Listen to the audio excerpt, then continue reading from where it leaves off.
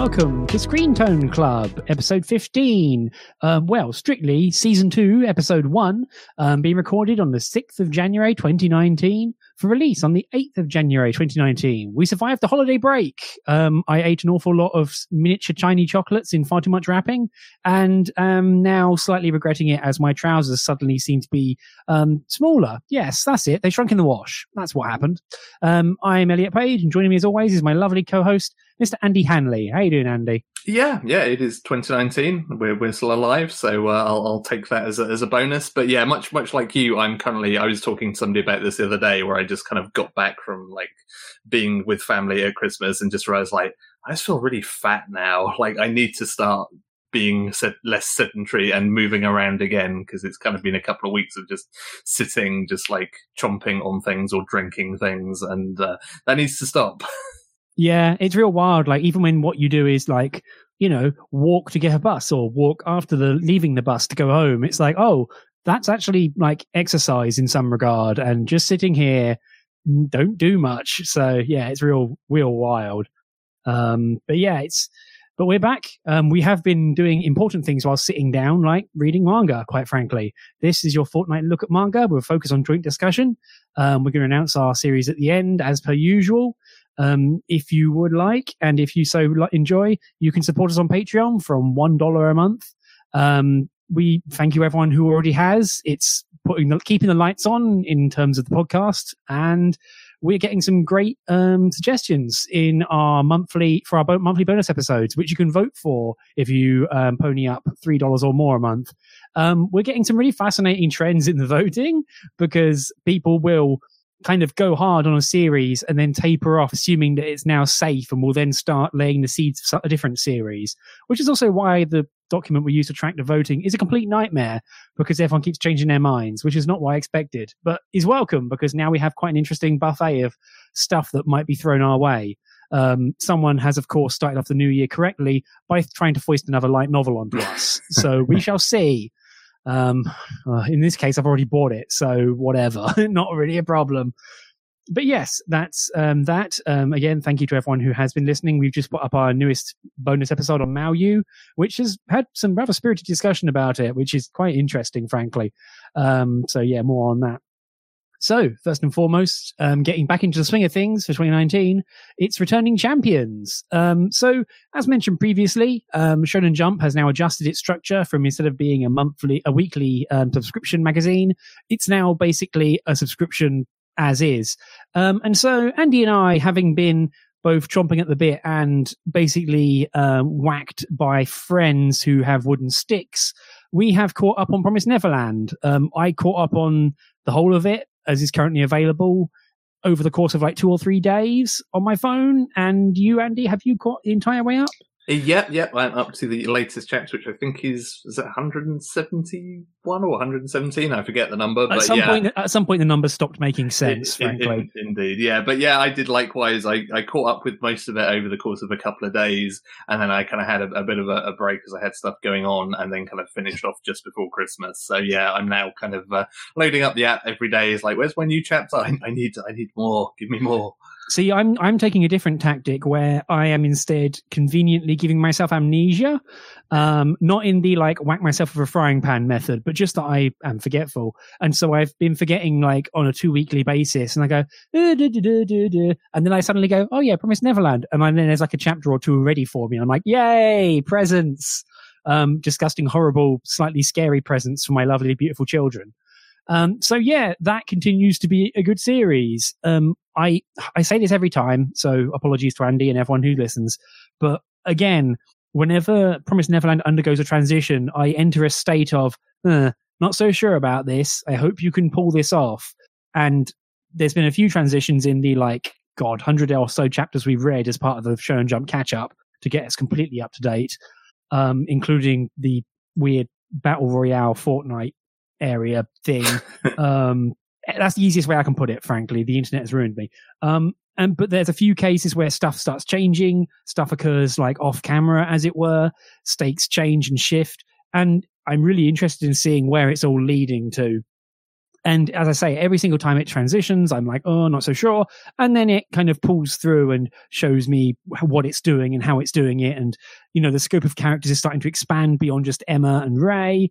There is a revelation at one point that I think I DM'd you when I saw it, Andy, and kind of lost my shit. I think I did.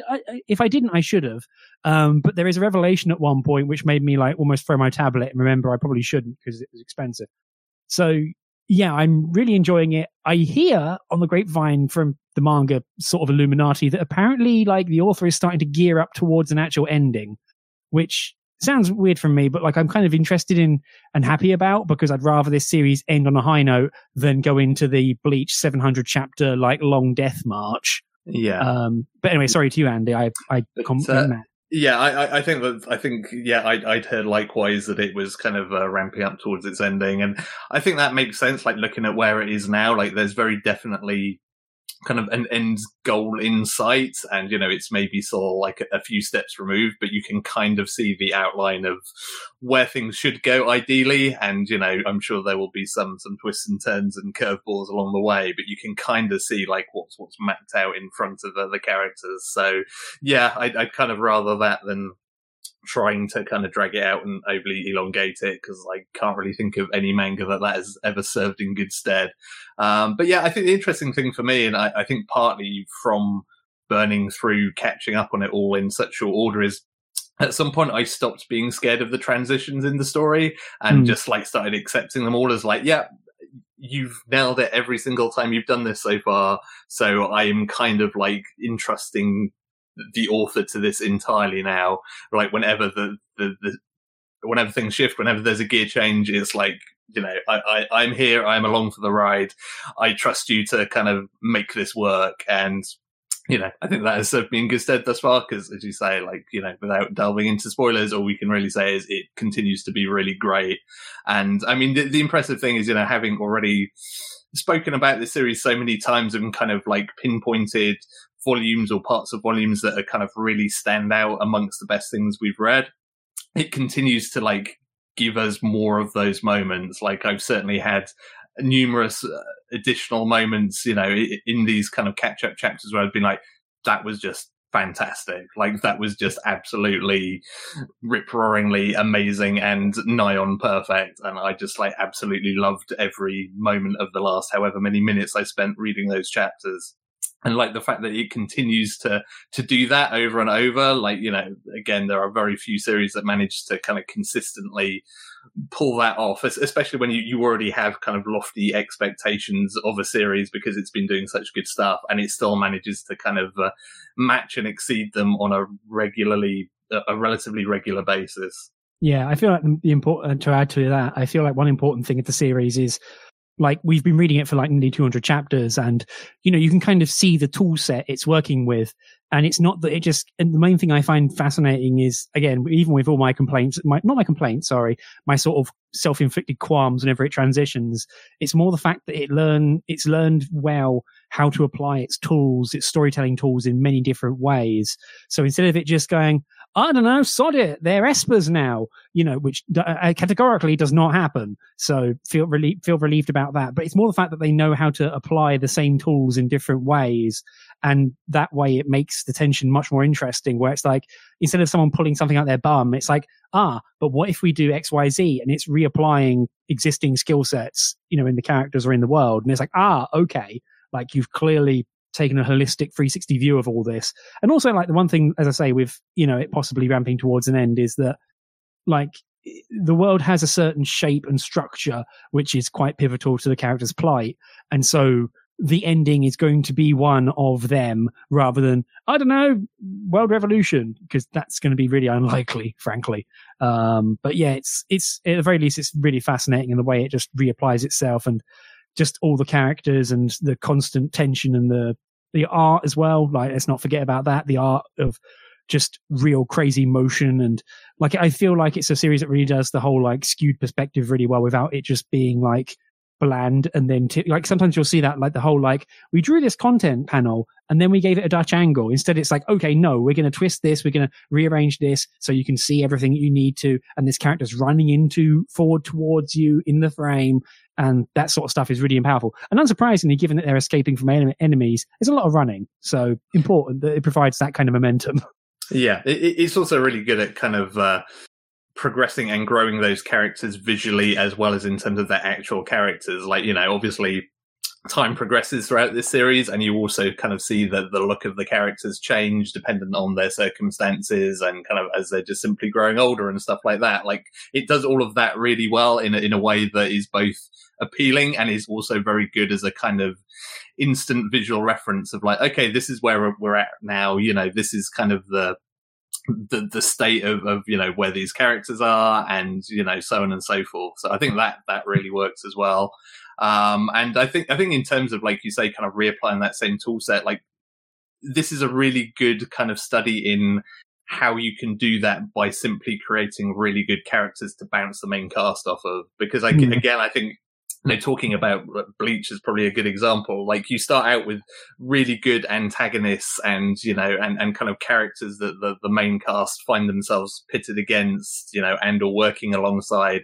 And at some point, Bleach kind of lost the knack of making good characters to work alongside the characters you already knew, and they kind of got more and more dull, to be quite honest. Whereas Promised Neverland, again, every time it shift things up and you end up meeting a new group of characters, like, they are always so strong in terms of kind of, you know, bouncing off of the existing characters, or kind of, you know, working alongside them, or kind of giving them different challenges to you know, pit themselves against. And that's kind of, like, to me is such an important part of that, is because, again, I think there are so many series where I could kind of break the series down like phase by phase and say, like, well, this bit was less good because I didn't like these characters. Whereas Promised Neverland, like, every single time it changes up its cast, like, I find all of the individuals within it fascinating in some shape or form. Like, there's always something to them, some meat and some depth and some, you know, kind of personality traits that are just like, oh, you know, I really want to see more about what this character does and how that relates to the main cast, and kind of, you know, where they end up. Yeah, I think the important thing, especially around the characters, is they all have, like, a defined, clear origin that defines them and propels them. Like, especially, you know, the human characters who are, you know, they should not exist in the world and space of which that the characters operate. And so they don't just appear and go, hi, I'm another person. I'm like this person, but with a different hairstyle and some different teeth. Like, it's more the fact of, like, oh, hey, this and this happened to me. This continues to happen to me. We have agreement in our plight, you know, stuff like that. And even, like, some of the adversaries, like, real fascinating stuff that is kind of like, the adversaries, you know, are fascinating in their own right because of there's a lot of weird stuff that I can't really articulate too well without delving into spoilers, so I won't. But there's a lot of interesting adversaries in this, like, there is both a face-given adversary, like individual adversaries, like people and seen and unknown who are problems, but also the fact that the world itself is an adversary to the cast, and, like, it is unfeeling and does not care what you think and will quite happily gut you and eat your noggin.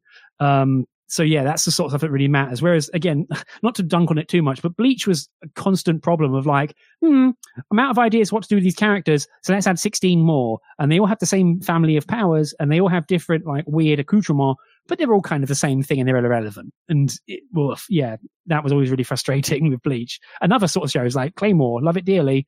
Far too many lasses who look exactly the same until they turn evil, at which point it gets way more interesting because now they look different. It is the problem of so many kind of shonen series in general. Like, you know, I think some series manage to get away with it by just kind of going down like the Dragon Ball route of, you can just keep ramping up powers and just getting to more and more ridiculous bombastic levels. Something like Promised Neverland can't do that. It's got to play smart, and it's really good to see that it has managed to continue to do that from beginning to end so far. Yeah, but yeah, I'm still very much on board. If you don't have a subscription to Shonen Jump, I would recommend it, given it's like $2 a month, $2 a month, and then you can read the whole thing if you want. It's real wild. It's kind of crazy. Like, I burned through the whole thing and went, damn, this was already well worth it. So I also feel like I've got kind of like a year's worth of subscription out of it in a few days. And, like, you know, there are things I can nitpick about the app, and there are plenty of quality. There are plenty of things I can nitpick about the app because it sucks, but but they are having to structure. I mean, like, not to be mean, I'm not being mean, but it's more the fact that they're taking an existing app and shoehorning a new content structure into it, and it's not quite working as a result. But there's more work to be done. Yeah, for sure. Like it is functional off of the bat is kind of like the main thing. Is like I can use it, I can do what I need to do. I just wish it made doing some of that somewhat easier. Yeah, if it simply just had a "you have read this chapter" feature, that would be all I need. Like the rest of it is kind of gravy from there. Indeed. At least it doesn't do what Crunchyroll does and show you old pages. Like it was so refreshing to read a manga in a subscription service that didn't keep doing that. Yes, there is that. Especially with one as tense as Promised Neverland. Holy moly! I'd probably get really angry and punch something. So yeah, that's Promised Neverland. Still good, as it turns out. Highly recommended by us at ScreenTone.club. So, moving on to, other manga stuff we read for this episode. So, first and foremost, if you don't mind, is my pick. Kind of a shot in the dark, but it looked interesting and I bought a volume of it. So, hey, that would be Kiss Me at the Stroke of Midnight by Rin Mikimoto, who has done a lot of other shoujo, appears to be quite storied and a bit of a grandee in the shoujo world. It's being published by Kodansha, as have her other works.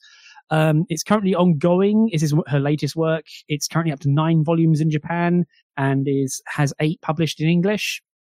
I got it digitally on Bookwalker, unsurprisingly. And it's kind of, it's a very, very, it's a standard shoujo. Like it's a standard shoujo romance series. You have the main character who's introduced very quickly. She is an inhuman, like, hybrid vampire because she gets up at 5 a.m. for some bastard reason. Who the fuck gets up at 5 a.m.? This girl, apparently. She's hella perfect, although still humble. But she is both the class president and on the student council, and her friends look up to her as being very mature, yada, yada, yada. Perfect girl. Lives some hilarious, affluent, upper middle class life. Her parents are never around because they're working at a restaurant they own. Again, affluent. But that also means they're never around. Hooray! Although there's no strife, they're all kind of a happy family, yada yada.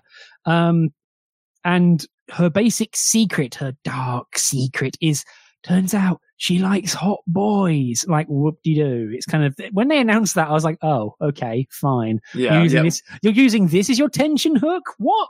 So, I was geared up for so many different things. Like my mind was in a kind of his and her circumstances mode of like, yeah, what is your secret? Are you actually really, do you want to be a slob? And it's like, no, I like good looking guys. It's like, never in the history of womankind has this ever been known. Yeah, it's kind of wild as well because she's like, oh, I don't really like stalking or anything. I just like hot boys. And it's like, yeah, fine. And she's clearly nerdy anyway, or has a more sort of nerdy workshop about it because she has like rankings she keeps and she researches all of this. And, she's very like scholastic in how she goes about it and prosecutes this. It's really funny, like where her like standard shoujo female best friend and standard shoujo male friend, Osan and Ajimi couple, like pair, who are just there like expositing at her saying, oh, as you mentioned before, you're not interested in relationships right now. It's like, what the hell is this on page 5? So it's very genre-tastic. It's very strict. The author herself in her page 1, my author's note, is like, hey, I thought I'd take it up a notch and try out the boyfriend is a superstar trope. How's that? And it's like, well, okay, fair enough. It's real wild how easily it lampshades it right from the get-go. And also the first chapter is like 100 pages. It's wild. Anyway, so there's a hot boy who used to be an idol and is now branching out into acting, went solo, used to be part of an idol group. There's some bad blood. And he comes to school to star in a drama, and the girl and her friends and some other friends are drafted in as extras. And through shenanigans, she finds out that he has a butt fetish, which is a thing. She runs into him a few times. They meet at a cinema, and they kind of start like being like, they just kind of accidentally keep coming together. And he kind of takes a weird shine to her in a slightly sort of aloof, unknowable kind of way. And then he ghosts her by accident. And by the end of the first volume, it's kind of all come back together. And she's at his place. She's been introduced to this mysterious woman, Scarlet, which is I actually found quite funny as a comedic note. And it ends with just like, oh, okay, I guess we're kind of hanging out. It's not like you know, bam, again, you know, Cabed on against the wall, something sexual violence threat. Thank God. But it kind of goes from there. It's a case where the main sort of male character, the previously mentioned pretty boy actor, is clearly haunted by something that happened in his recent past with his friends. And, you know, he has some bad rep, and he's clearly like, and he has a thing for the butts, but he kind of just revels in it, which I kind of actually found quite amusing and kind of humanizing. Is he's just like, yeah, it's me. I like this thing deal. So he's kind of an enigma still. He's a bit sort of like aloof / closed off / keeping his lips shut about it, unable to open up sort of thing. So at the end of the first volume, we've kind of ended up with, they're not in a relationship. They're just kind of hanging out. And, you know, the author herself has said, oh, it's kind of like a Cinderella story. So you can kind of, knowing tropes and the setup, you can kind of see where it's going to maybe go from here. It's already had 1 or 2 misunderstandings in quotes. So there's that. But I kind of enjoyed it, honestly. It was kind of a nice little romp. I'm maybe not going to rush to buy the next volume, but I'm certainly on the hook to like take another look at it another time. Sorry, Andy, I went full pelt there. How about you? Did you like it at all? It was fine. Like, it was kind of, you know, looking at it again, like you say, it kind of sets out its stall even in the forward from the author of like, hey, this is what this is about. So I kind of, I had my expectations of it, and my expectations were neither kind of exceeded nor dashed on the rocks. It was exactly what I thought it was going to be. And like it was fine. It was pleasant enough. Like, Hinata, the main character, is kind of likable enough. She's kind of like, you know, earnest enough and kind of goofy enough at times in just the right ways. You know, she works well as a protagonist.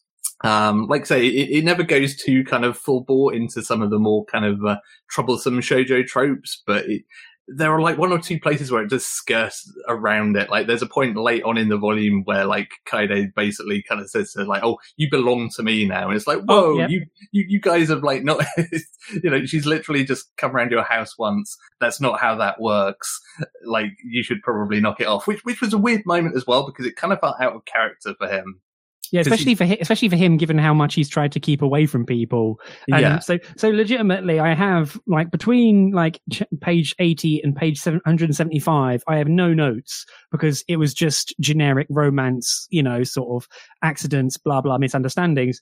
And then like towards the end of the volume, it's just, you're mine now. Why do you hang out with that other boy who is your friend? And it's like, whoa, where'd that come from? Yeah, it is so weird for a character, because he, like you say, you know, there's a point where he has like a TV interview that you see where he's just like, yeah, like, I don't really have many friends that I kind of hang out with. You know, he's actually, outside of being the kind of actor pop star, is pretty much kind of keeps himself to himself, and it just feels really out of character that he suddenly kind of goes off on that one for, you know, like a panel or 2. It just feels like a completely different character has been kind of shoehorned in there.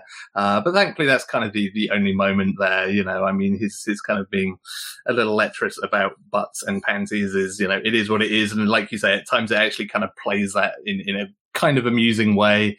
That kind of, you know, wins you over a little bit on it. But yeah, I mean, it's kind of vacuous, but okay as a bit of kind of throwaway entertainment was kind of my take on it. I did really like the artwork though. Like, yes.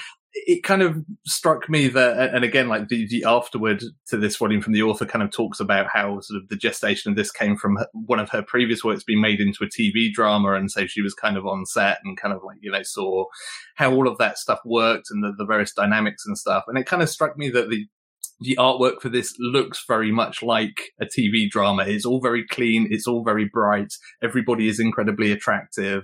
Yeah. Like, it kind of feels like you're actually reading kind of a page by page of particularly like a Japanese TV drama. Yeah, people are pretty. They're well struck. They're well made up. Part of it also is that whenever it does dip into like manga expressions, quote unquote, you notice it. There's a lot of good sort of deadpan moments with the main character and with Kaede, where it's like they pull a face, and you know, it's kind of like, it's funny in its own way, right? Because they're pulling a funny face, but also sometimes they look like, you know, sort of gag manga protagonist face, and it works really well. It's like, oh, whoop. But as you say, like, you know, the characters, you know, the art, I really like the art. Like, there's a real weird duck pout gag early on, which I really enjoyed. But also, like, people people are well dressed and look attractive, and their faces are all perfectly well structured. Like there's no weird sort of like pointy chin / shoujo-ification. People look real. Which, it kind of helps. Also, hilarious Nozaki-kun style combinations of screen tone use where I can't help but glom onto it whenever I see it because it just makes me laugh. Thankfully, it's not completely covering all the pages, so thank God for that. But no, I really like the art, especially because, characters' faces get a lot of screen time, just reactions and such, and people welling up with tears and all that sort of thing. So yeah, I think that's kind of like, I don't really have a lot else to dig deep in on that one. It's very much a piece of like, if you like shoujo stuff and you kind of want something that's a bit throwaway and kind of doesn't delve into some of the kind of more troublesome ends of like what those kind of stories can entail, like from the first volume, save for those few panels, it seems to be pretty solid. Yeah, one thing I like about it, it is very standard, but also at the same time it's not histrionic. That's what I enjoyed about it. It's both not like taking risks, but also it's not doing stupid stuff for the hell of it, at least yet. Who knows, volume 2 might be nuclear warheads a go. Hope not, but no, it seems like so far I quite enjoyed it because it is just a straightforward earnest romance. So no one's even half cat girl. What the fuck, why even bother? But yeah, it's certainly interesting. It makes me interested to go back and look, because looking back at I looked at some of the author's other works, at least the covers, and it's like, oh, this looks way more manga-ish, as it were, in terms of the art. And as you say, like the author taking some cues from a drama makes it look a lot more human. So yeah, I don't know, I quite liked it. I'd recommend taking a little look at it if you're so interested. At the very least, I'm interested to see what happens from here. So I probably will. I'll just talk myself into buying another volume. So well done, Elliot. I'll be curious to hear how it progresses, because like again, it feels like it's got to change something and kind of move the goalpost somewhat, because it seems like it can't really do a whole lot with where it's at the end of the first volume. So I imagine something's got to happen there. Well, they end the volume with a weird reveal, which is not really a reveal of any kind of anything dangerous, but there's a lot of underboiling sort of discontent about how he left his previous boy band, and so I'm sure that will come into relief at some point. So we shall see. But who knows? It's got to have something to go on for 9 volumes. Good grief, So it can't all be bizarre puppy related nonsense. Dear me. But yeah, that's Kiss Me at the Stroke of Midnight. Available now. So the more interesting perhaps pick is yours, Andy. Take it away.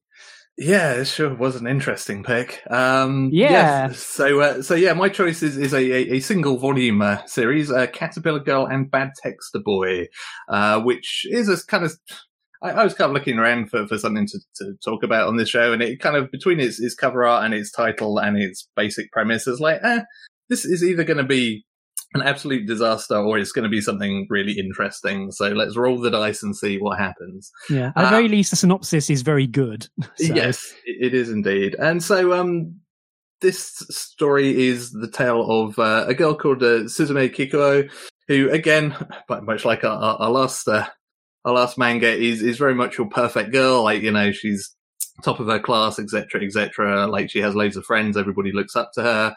And alongside that, you have her childhood friend, or who we know only as Archan throughout the story, who is very much the opposite. Like, he's a loner. He's self-identifies as being a loser, basically, and kind of, sees himself as being on a different kind of, a different strata entirely to Suzume, and kind of, feels that he doesn't really belong in her presence at all, which is kind of unfortunate because she has a soft spot for him. In fact, she confesses her love to him, and he just turns her down and says, like, no, like, you don't want to hang out with a loser like me. Like, you could do a lot better, get lost, basically. At which point she does indeed get lost, but then she returns as a giant and kind of, ugly according to everything, but also kind of adorable in the artwork, in her own weird way, but as a giant caterpillar. And basically kind of comes back and says, hey, like, I made a wish to be just like ugly and useless so that I can be like you, and now I can be your girlfriend, right? Which, is kind of awkward. So Archan kind of, takes Suzume in her caterpillar form in, if only because she can't really look after herself anymore, because caterpillars kind of, have trouble doing the washing up and crossing roads and stuff like that. And so he kind of takes her in to look after her. She just becomes more and more kind of clingy and kind of demanding of him. And so the story progresses. And as a starting point, like I found kind of the concept and the characters here like really interesting. It felt like there was a lot that they could do with them. But I rapidly became kind of frustrated and kind of downright annoyed as this volume went on in terms of how it didn't do anything that I wanted it to. And I'm really interested to hear your take as to whether it was just kind of my expectations being unfair or something else entirely. Because for starters, like, Suzume is kind of potentially really interesting character, like I say, she's a perfect girl who like everybody looks up to, and she basically decides to become the exact opposite of that. For this one guy, she decides to become, completely sort of useless and ugly as she sees it. And the story never really delves into that arc and the exact kind of hows and whys beyond it just being like, oh, it's just because she likes Ah-chan. And like, it kind of, one of the things I guess that kind of came to mind for me throughout reading this, and again, this is sort of unfair comparison, is kind of stuff like both Flowers of Evil and Inside Mary, like a couple of Shizuo Oshimi works where like you have similar kind of characters who, are outwardly seem to be perfect, but then kind of decides to kind of, drag themselves into some kind of crazy situations as a means of escape to that. And there's a really good arc to those characters in terms of why they've made those choices, why they want to kind of abandon or subvert their lives in that way. And what little you kind of get for Suzume just felt really kind of throwaway in the end, in terms of just being like, there are literally kind of a few panels that kind of explain her thinking at the end of the day, and then the rest of it just seemed to be very self-centered around the main protagonist, around Ah-chan, which could in itself have been interesting, but I feel like there's very little done with his character either. In a weird sort of way, like the main kind of thrust of the story isn't really one of his kind of redemption or him learning all that much about himself. Most of it seems to be just about reinforcing that, like, oh yeah, like you are as useless as you think you are, so I guess that's your life then. Which kind of, I don't know, felt really frustrating to me. I kind of disagree with you on a lot of the premises. Well, not the premises, but not the reaction. I kind of disagree, in short, because I think the series like has a lot more to say, and also investigates that stuff and comes away, at least to me, by the end. I think definitely. Sorry, let me start again. I'm trying to answer 5 things at once. So first and foremost, I don't think your expectations were incorrect. Or what you wanted to hope in the characters.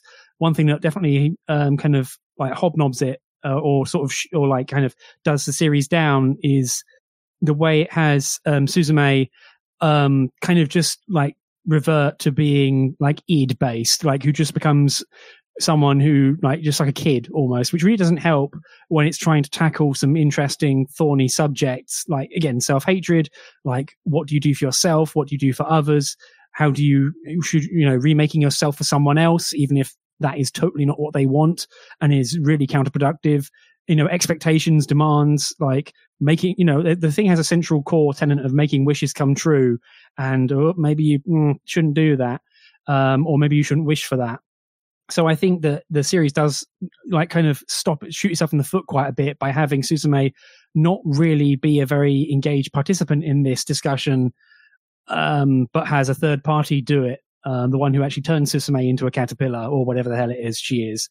So it kind of hurts in that regard. Like you get a few flashes, but when it comes to crunch time, Suzume is not really a discussing partner in the emotional aspect. Like I'm kind of talking around it very weirdly because I don't want to just blur out the plot points because it is only a 1-volume series. But I feel like that's one problem with the series. And Ah-chan does have a name, but it's only mentioned by others. Like he really doesn't really pay attention to himself. He's a very externalized person that he doesn't really see other people. He has his own stuff going on, and that's explored in a really weird sort of kind of blindsidey kind of way that feels like the author kind of trying to force the development because it just kind of makes a third party kick the whole thing in the shin and kind of goes off from there. But the main thing is that I kind of enjoyed it in the end, mostly because none of my wishes or what I wanted to see happen came true. And it ends in a really it's kind of a dark place, but in a very, not even a very subverted place, but just in a place where like, oh, bad things happened and they cannot be undone. There is a lesson here to learn. Our characters will learn from that. And thank goodness they did, because only even worse things awaited them if they hadn't. But damage has been done. And the last two chapters in particular are a real downer if you're not careful about it, because it's really quite harsh in how it basically says, nope, there's no going back. This cannot be resolved. Something has been lost here and people will be unhappy. But there is like a message or an undercurrent of, you know, don't hate yourself, or, you know, and don't be brought to hating yourself, and do not hate yourself. And also don't externalize that onto others. You know, it's almost Shay's favorite, some of the lessons of Evangelion almost. But that's what I came away thinking about.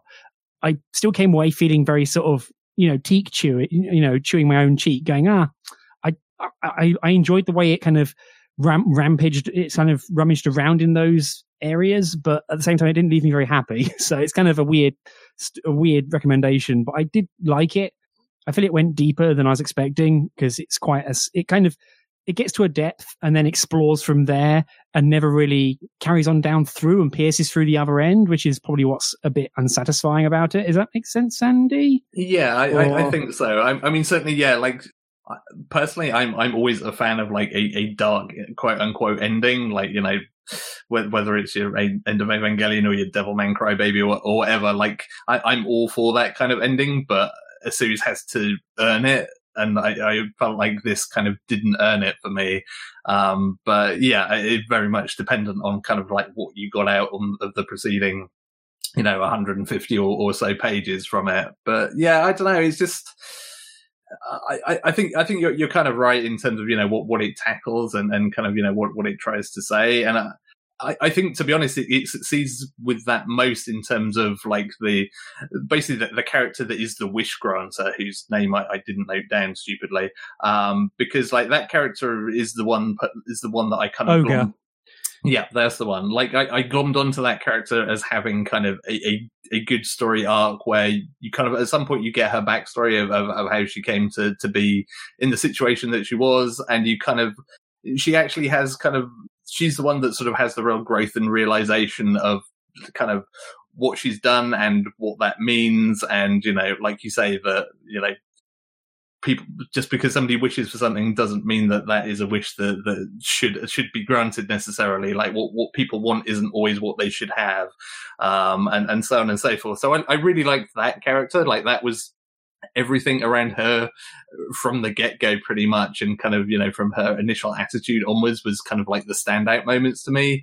But yeah, I just felt like I never really got anything out of kind of Suzume or Ah-chan's kind of their relationship or their kind of progression as individuals. Like it felt like for all the things that the story was trying to talk about, that it never really actually managed to say anything particularly substantial about them. If anything, it only seemed to kind of reinforce the problems that those characters have.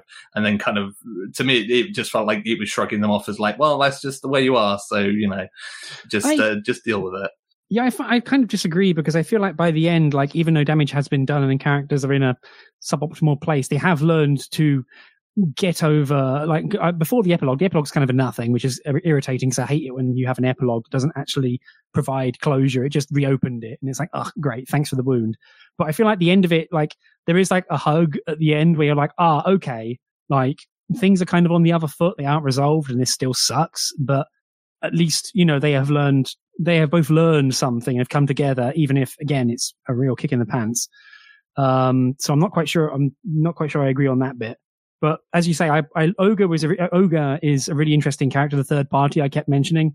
But equally, I think like her weird red lines about things don't kind of square with her development and her character. Like it kind of butts up against one or the other. Like it's either her development is being short circuited by her own pig-headedness, or her pigheadedness and history and learned experience is being subverted by her own development. So it's this weird thing, this weird tug of war where she has some amazing moments and some of the best moments in that series, but even her resolution feels really sort of, I'm out of ideas, I guess we'll resolve this. And it's like, well, that isn't great.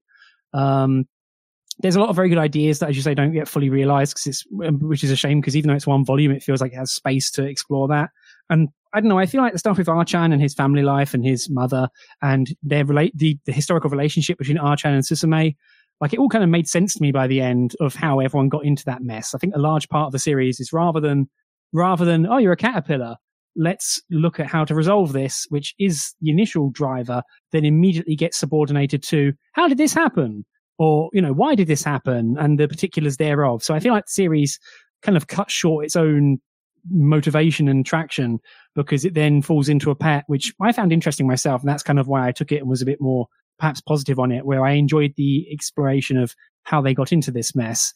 But then it's gotten into such a state as a result that there's no way really to resolve things going forward to provide a happy ending.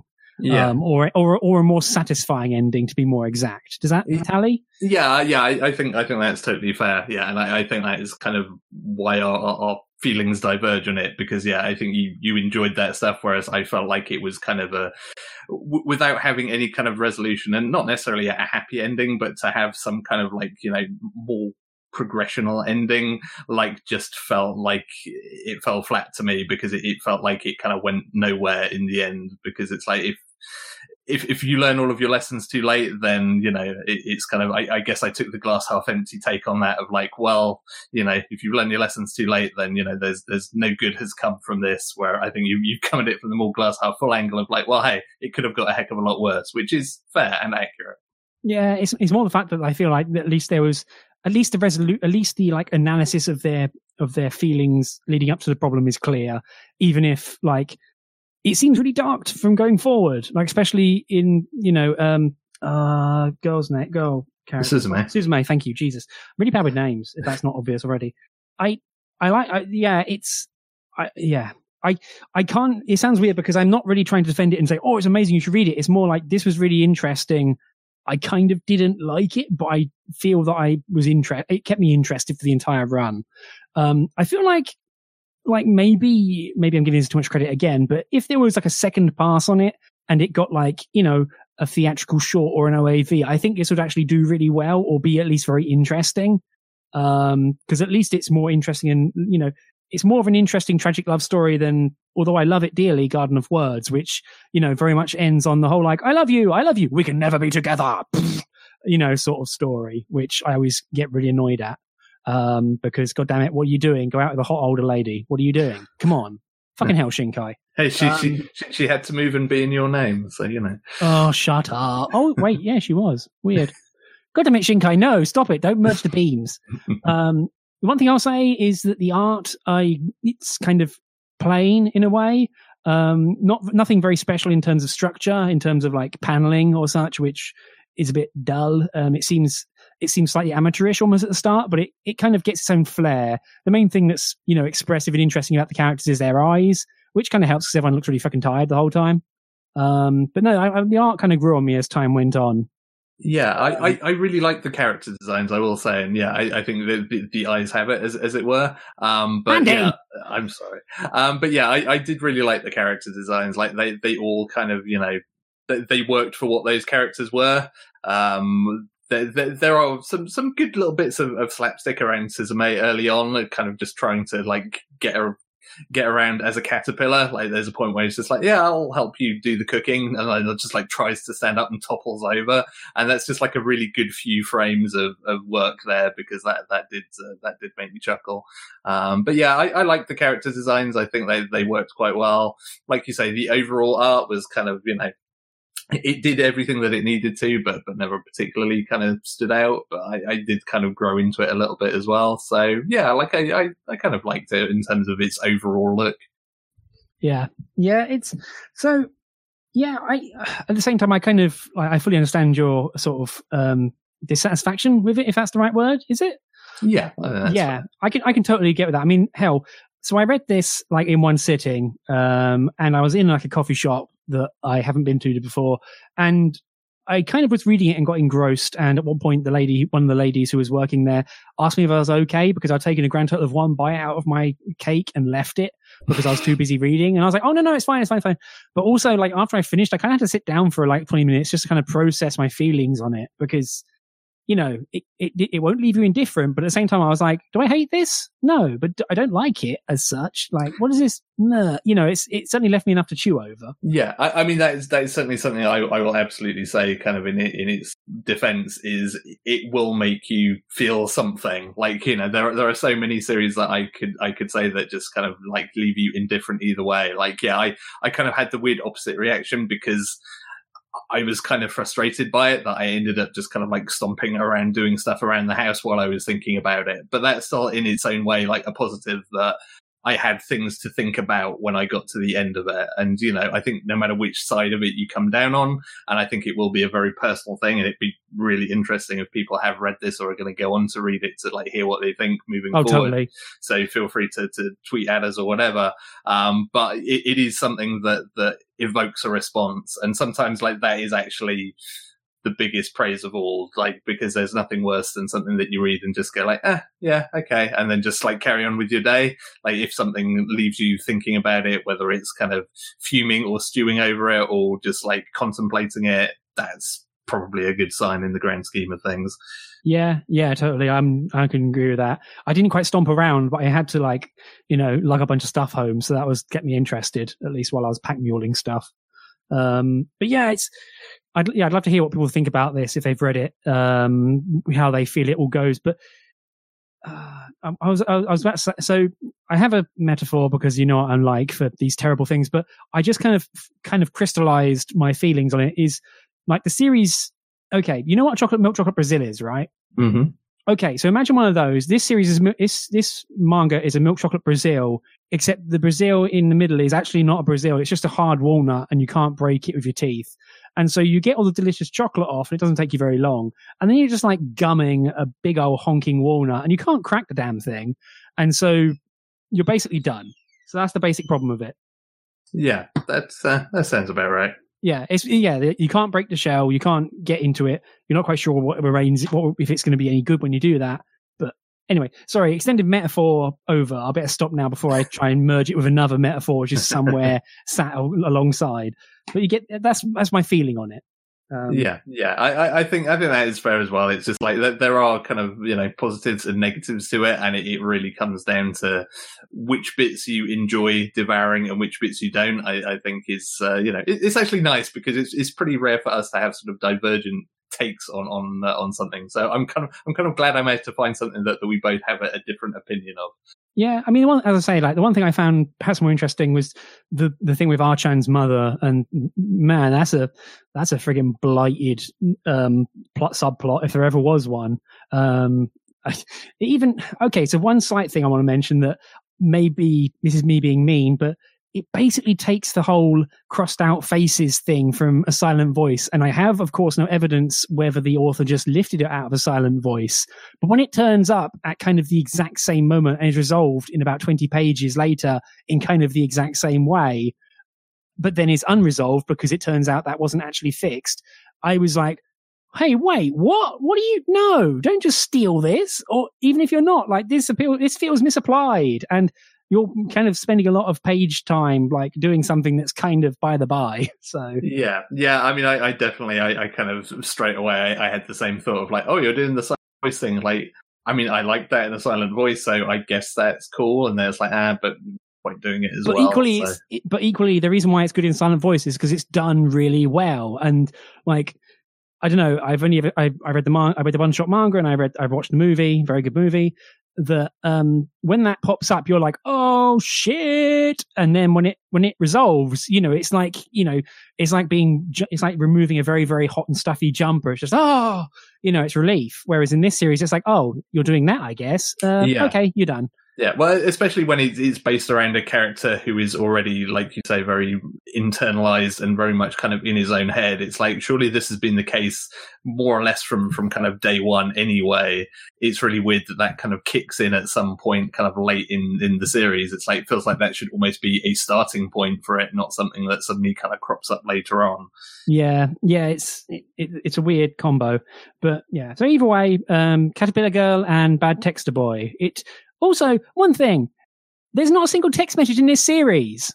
Like, yeah, I was also like when you re-mentioned the title, just I sort of realized, yeah, the one glaring thing that I hadn't mentioned is like, yeah, I don't think he sends. Well, I guess that's why he's a bad texter boy, because he doesn't text anyone. Maybe that's the whole thing. I don't know. I guess just texting is now hot. I mean, hell, look at Makoto Shinkai, blah blah blah. So yeah, given that 99% of all plot development is done through text message in those movies, I'm just being mean now. God. But yeah, that's Caterpillar Girl and Bad Texter Boy. Again, if you've read this, feel free to get in touch with us on Twitter at Screentone Club or through email to show@screentone.club, because I would legit be really interested in seeing what people think about this, and we'll read out your messages on the show. So, what are we talking about next time? Will we fight again, me and Andy? First and foremost, I have picked, I'm going to mispronounce this, is Kichijoji the Only Place to Live, which has a really hilarious picture of the main two characters in a swan boat on the cover. So that's kind of why I picked it. And then someone said, oh, it's about the horrors of buying a place. And I'm like, yeah, right there with you. And how about you, Andy? Yeah, well, for starters, I'll say I'm really glad you made that pick, because that's kind of been like floating around I should pick this sometime because it looks kind of interesting. So I'm looking forward to reading that.